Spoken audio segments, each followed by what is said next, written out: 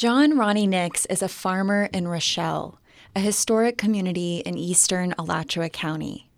He says during the Reconstruction era, thriving Black farms took up much of the area. And over the years, families have lost a lot of that land. At 69, Nix is on a mission to preserve the Black farms that are left. He's president of a newly formed co-op of local Black farmers working to become profitable again. His grandparents started the farm he now runs. His great-grandparents were enslaved here. I joined him as he loaded up his truck with feed and a massive bucket of bread slices and headed toward the farm.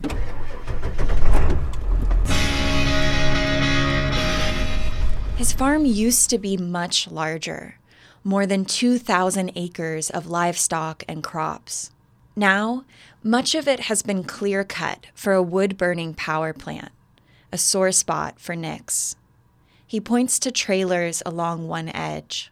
And sometimes I feel like the Indians riding through, looking at land that they used to hunt and stuff, and now they have this settlement sitting there. Today, his farm is a few dozen cattle who are very excited to see him pull up with bread. The story of Nix's farm is like that of many Black farms in the U.S. When the industry became mechanized and white farmers took out loans for things like tractors and irrigation, Black farmers often couldn't. The Farm Service Agency discriminated against Black farmers in their lending, resulting in the late 1990s in the largest civil rights settlement in U.S. history. Many had to sell, and the Black-owned farms left are about 50 times less profitable on average than white farms. Jake Pulowski, a partner at the consulting firm McKinsey & Company, analyzed these disparities and what's at stake. So our research estimated that there's at least $5 billion in economic value created just from closing the performance gap. And it's not just potential money on the table. It's dinner. This helps address some of the megatrends facing the global agriculture industry, in particular things like food security, and as well addressing urban food deserts. Nix is working on solutions. He's collaborating with county officials to create a USDA-approved meat processing plant so local farms could sell to customers directly and boost profits.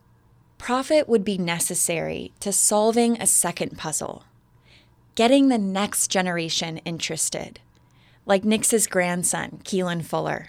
I've been going out to the farms before I could even walk. I spoke with him at Santa Fe Community College, where he's studying animal science. He says he's always known he would take on the farm. I'm all for taking it on. I want to make sure when I take it on, I can continue to bring success. But Nix says his grandson is rare among his peers.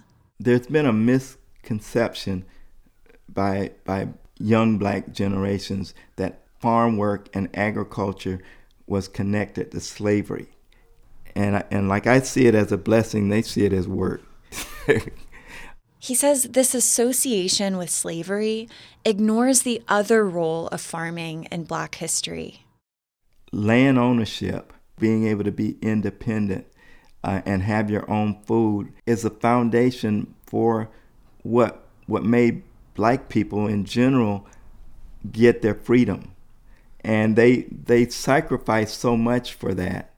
Nix hopes to take his ideas to a new role.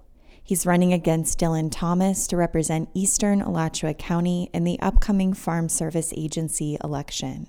For Report for America at WUFT News, I'm Katie Hyson.